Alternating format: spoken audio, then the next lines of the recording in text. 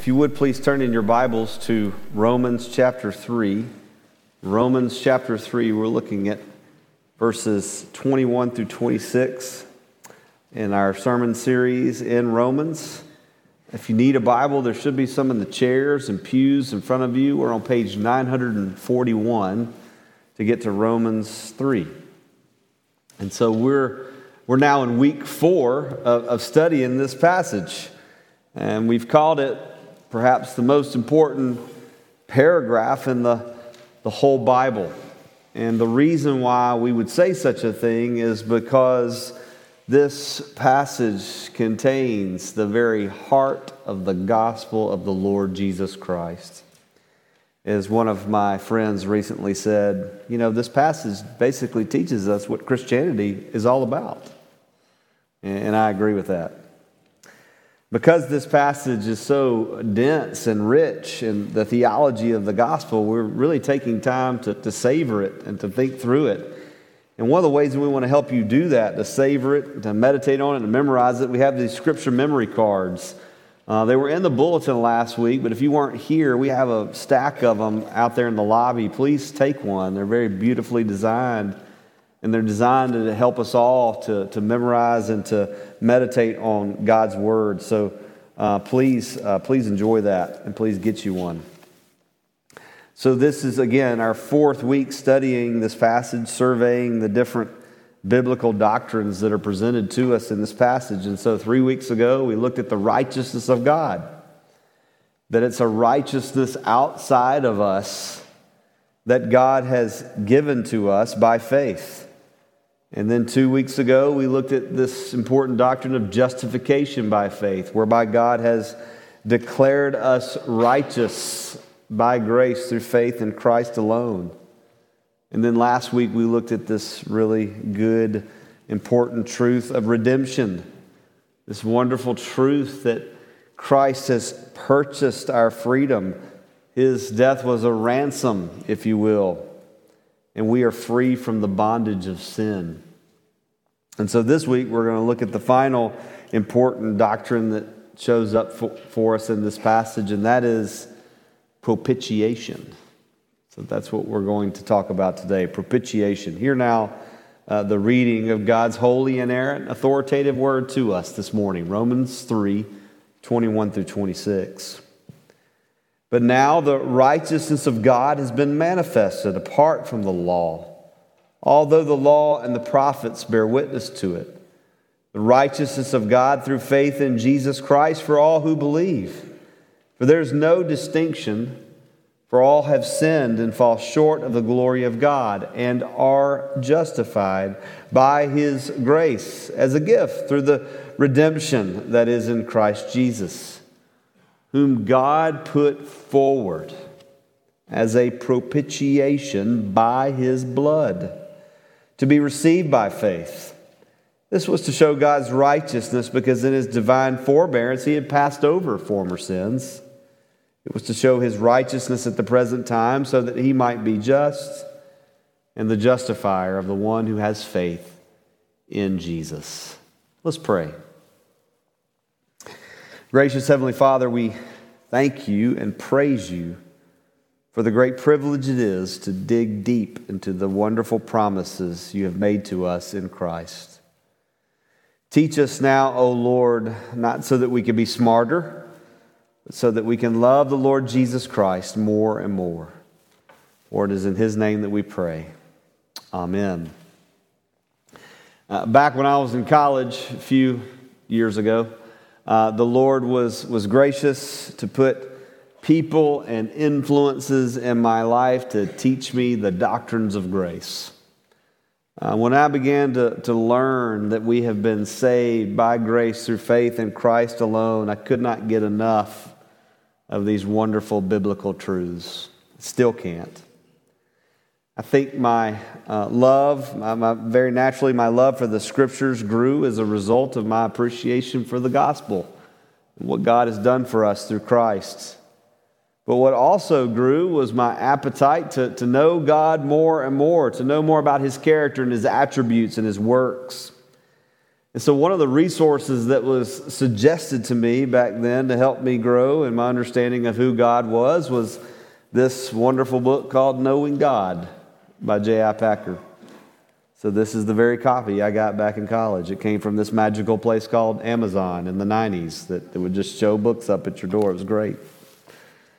I had no idea who this man was, J.I. Packer, and why did he go by his initials. His name is Jim.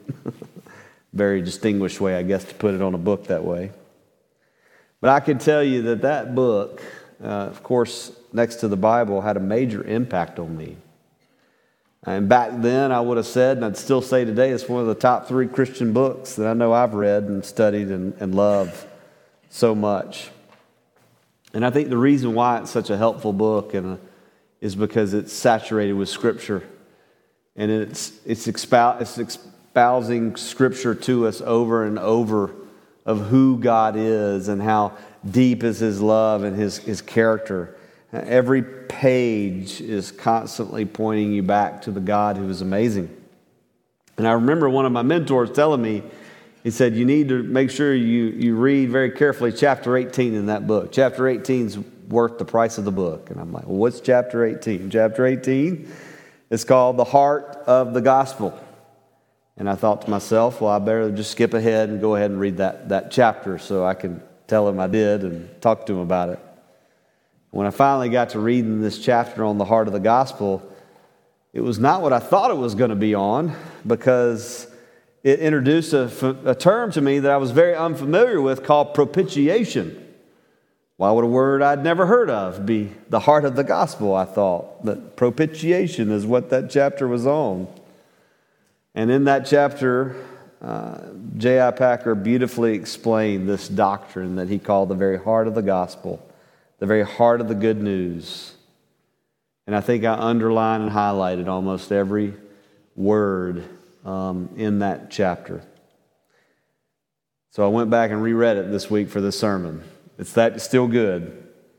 It's my hope and prayer that after today you will agree that God's grace is so amazing, that God's love is far greater than anything you and I could hope for or imagine. And it's because Jesus was the propitiation for those who believe in Him by faith. So before we go any further, let's define this big word. Let's go ahead and define what is propitiation. Propitiation means to appease or pacify the wrath of God. It means to appease or pacify the wrath of God. The wrath of God being His holy and righteous anger. And now there's a lot we need to explain and unpack in this idea, but generally the idea is that God is holy. He is holy, and because He is holy, His holy wrath is being revealed from heaven against sin and unrighteousness. I didn't say that. The Bible says that. Back in Romans 1, verse 18, that's what Paul wrote. The wrath of God is being revealed against sin and unrighteousness. God cannot simply ignore sin. It's contrary to His nature. He is holy, He is just, He is righteous, and therefore sin, it has to be punished. His wrath has to be satisfied or pacified. This is why Jesus had to die on the cross. And so let's look at this important doctrine here in Romans 3. And there are 3 truths about propitiation that we need to know this morning that will most certainly take us deeper and deeper into the heart of God and the heart of the gospel. 3 truths about propitiation. The first is propitiation was God's initiative. It was God's initiative. It was His idea. The second is that propitiation was costly. It was costly. It was not cheap. And the third is propitiation. It was for our good. It was for our blessing.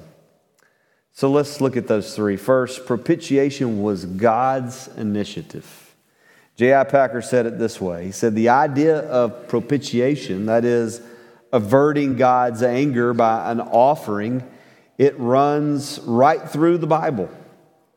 In other words, throughout the whole storyline of the Bible, we see this idea of propitiation coming forward. And in other words, propitiation is not a new idea or a new teaching that the Apostle Paul had here.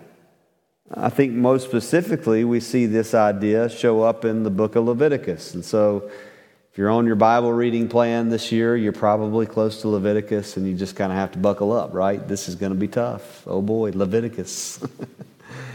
And there's a lot going on in Leviticus, a lot of ceremonial law, a lot of specifics about sacrifices and animal sacrifices and blood. What's going on there in Leviticus? Well, in the middle of the book of Leviticus, you'll find some gospel there, actually.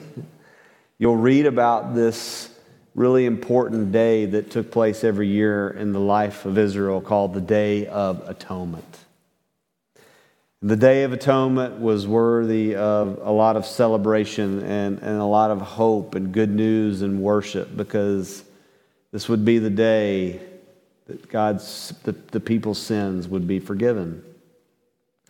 And so the high priest was chosen by Lot, and he would have this important ministry of going into the Holy of Holies and sprinkling blood there upon the mercy seat that sat on top of the Ark of the Covenant. And that blood sacrifice was made to atone for sins, and part of the sacrifice was burnt to create a burnt offering. And we see this common refrain that would show up over and over as the sacrifices were made and as the burnt offerings went up. It would say that Yahweh God was pleased with the aroma. It was satisfying to him as he was pleased with the sacrifice that was made. But of course we know today, thank the Lord, that was only a temporary form the sacrificial system was only a temporary system. And it had to happen every year, year after year after year. This would be done. But ultimately, what was it doing? It was pointing toward that once and for all sacrifice that would be made. Someone who would shed their blood one time and one time only, and it would accomplish satisfaction toward God once and for all. And that was the coming of the Lord Jesus Christ and his sacrifice on the cross. And so the reason that these sacrifices had to be made was because of what we've been saying over and over, that we have a righteousness problem. We have a righteousness problem. And the problem is we're not righteous. Or as Paul says in Romans 3:23, for all have sinned and fall short of the glory of God. We're all sinners. But there's another huge problem that we also have that we don't like to talk about much. We also have a wrath problem. We have a wrath problem. God's holy wrath is being revealed against sin and unrighteousness. So how can we be saved from the wrath of God? What hope is there for us? And this is where some of the most wonderful and beautiful and gracious words that we find in the Bible show up in our passage. God knew our problem, and he sought to do something about our problem. Look there in verse 25 where we read that God did something. God took an initiative. God put forward. He put forward his one and only Son to be the propitiation for our sins. Jesus' blood, his sacrifice, it was the only thing that could satisfy the wrath of God. The only thing. This is what makes God's grace so amazing, because God saw our problem. He saw our predicament. And he solved our problem for us. God made the propitiation. God's wrath was satisfied by his own action. by sending his Son to die for our sins. It was God's wrath that needed to be propitiated, and it was his love that did the propitiating. Let me say that again. It was God's wrath that needed to be propitiated, and it was God's love that did the propitiating. Our problem is with God, and he solved the problem for us.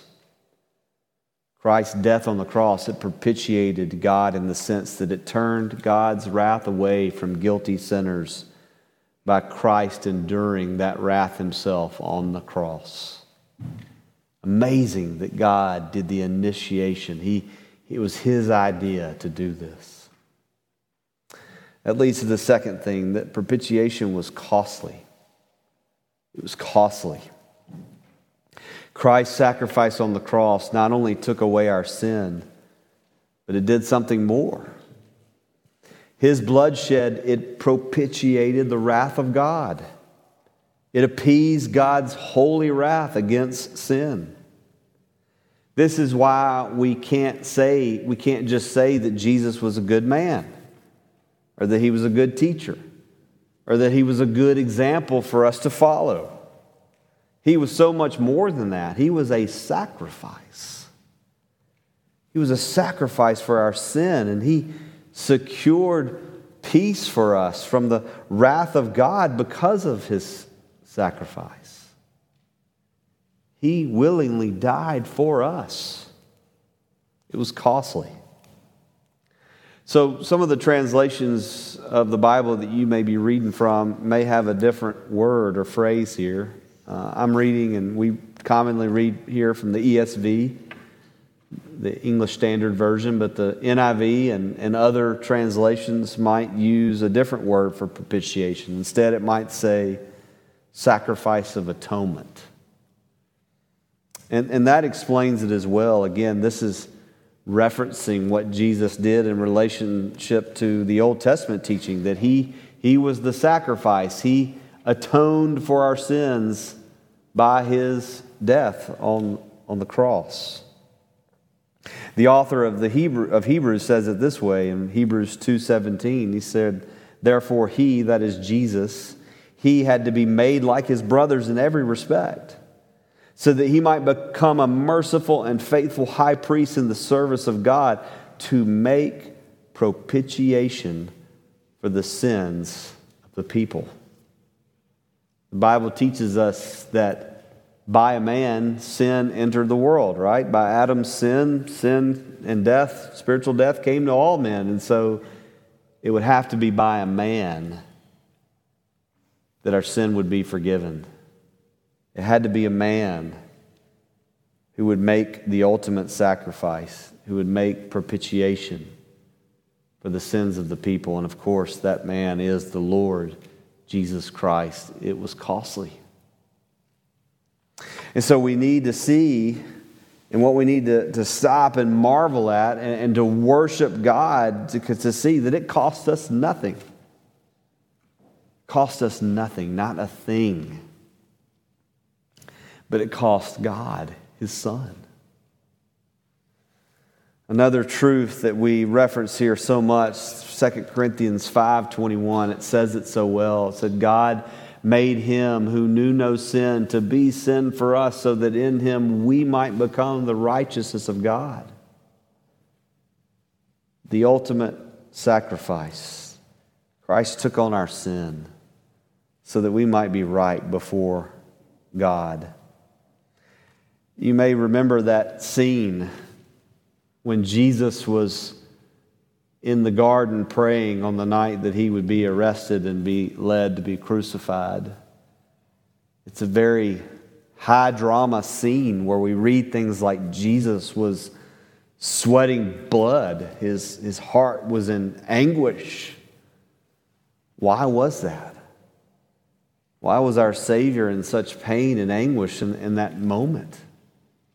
And he said this very interesting phrase as he was praying to his Father. He said, "Father, if it's possible, take this cup away from me, but not my will, your will."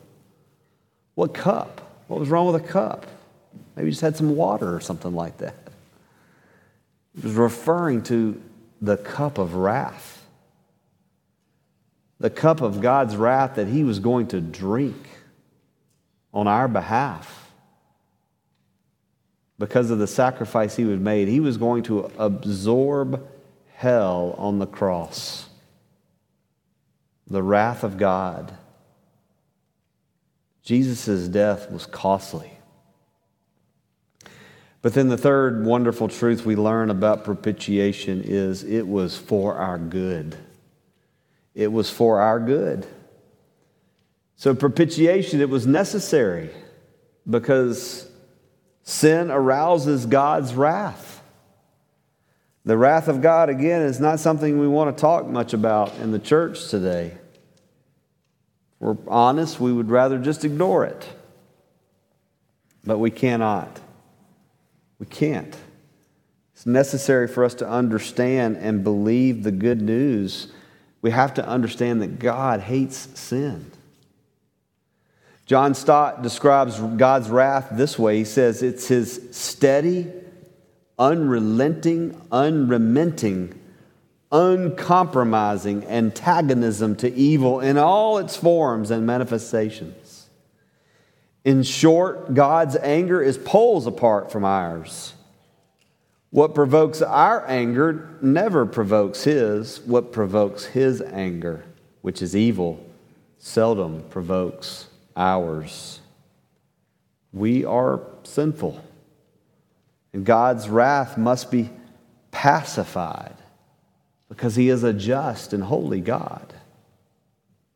So this is why we sing in that wonderful hymn, In Christ Alone, we sing this verse, on the cross as Jesus died, the wrath of God was satisfied. For every sin on him was laid. Here in the death of Christ I live. Wonderful truth that we sing. It was God himself, his holy wrath, that needed to be propitiated. It was God himself, his holy love, that took the initiative to do the propitiating. It was God himself who took the initiative to send God the Son to die for the propitiation for our sins. And it was God's love that appeased his anger. It was for our good. He did that for us. And so this would lead us to do one thing and one thing only. This should cause us to worship God, to praise him from whom all blessings flow. And we certainly don't mean just material blessings. We mean these spiritual blessings. That the wrath of God was satisfied. Someone once said, God does not love us because Christ died for us. Christ died for us because God loves us. God's love is greater, it's bigger, it's deeper, it's higher than anything we can imagine. So when you think of Christ, when you think of your salvation and what God in Christ has done for you, we think about what it means to be a Christian. I hope that you'll now think about this doctrine of propitiation and what God did for us. This wonderful truth that we've been thinking about this morning, it's so wonderfully summarized by what the Apostle John said in 1 John 4:10, that verse we read for the preparation for worship, if you want to look at it. It's at the top of your bulletin. He says this, in this is love, not that we have loved God, but that he loved us and sent his Son to be the propitiation for our sins. This is very good news. Thanks be to God. Let's pray. Our Father, we thank you and praise you for your amazing grace and love, that you sent your Son to be the propitiation for our sins. We thank you that the gospel never gets old or boring. We thank you for your word that constantly takes us deeper and deeper into your love. Father, we pray that these truths would take our focus off of ourselves and that we would focus on you and worshiping you. We thank you that Christ died because you love us and your wrath was satisfied. We praise you and thank you in Jesus' name. Amen.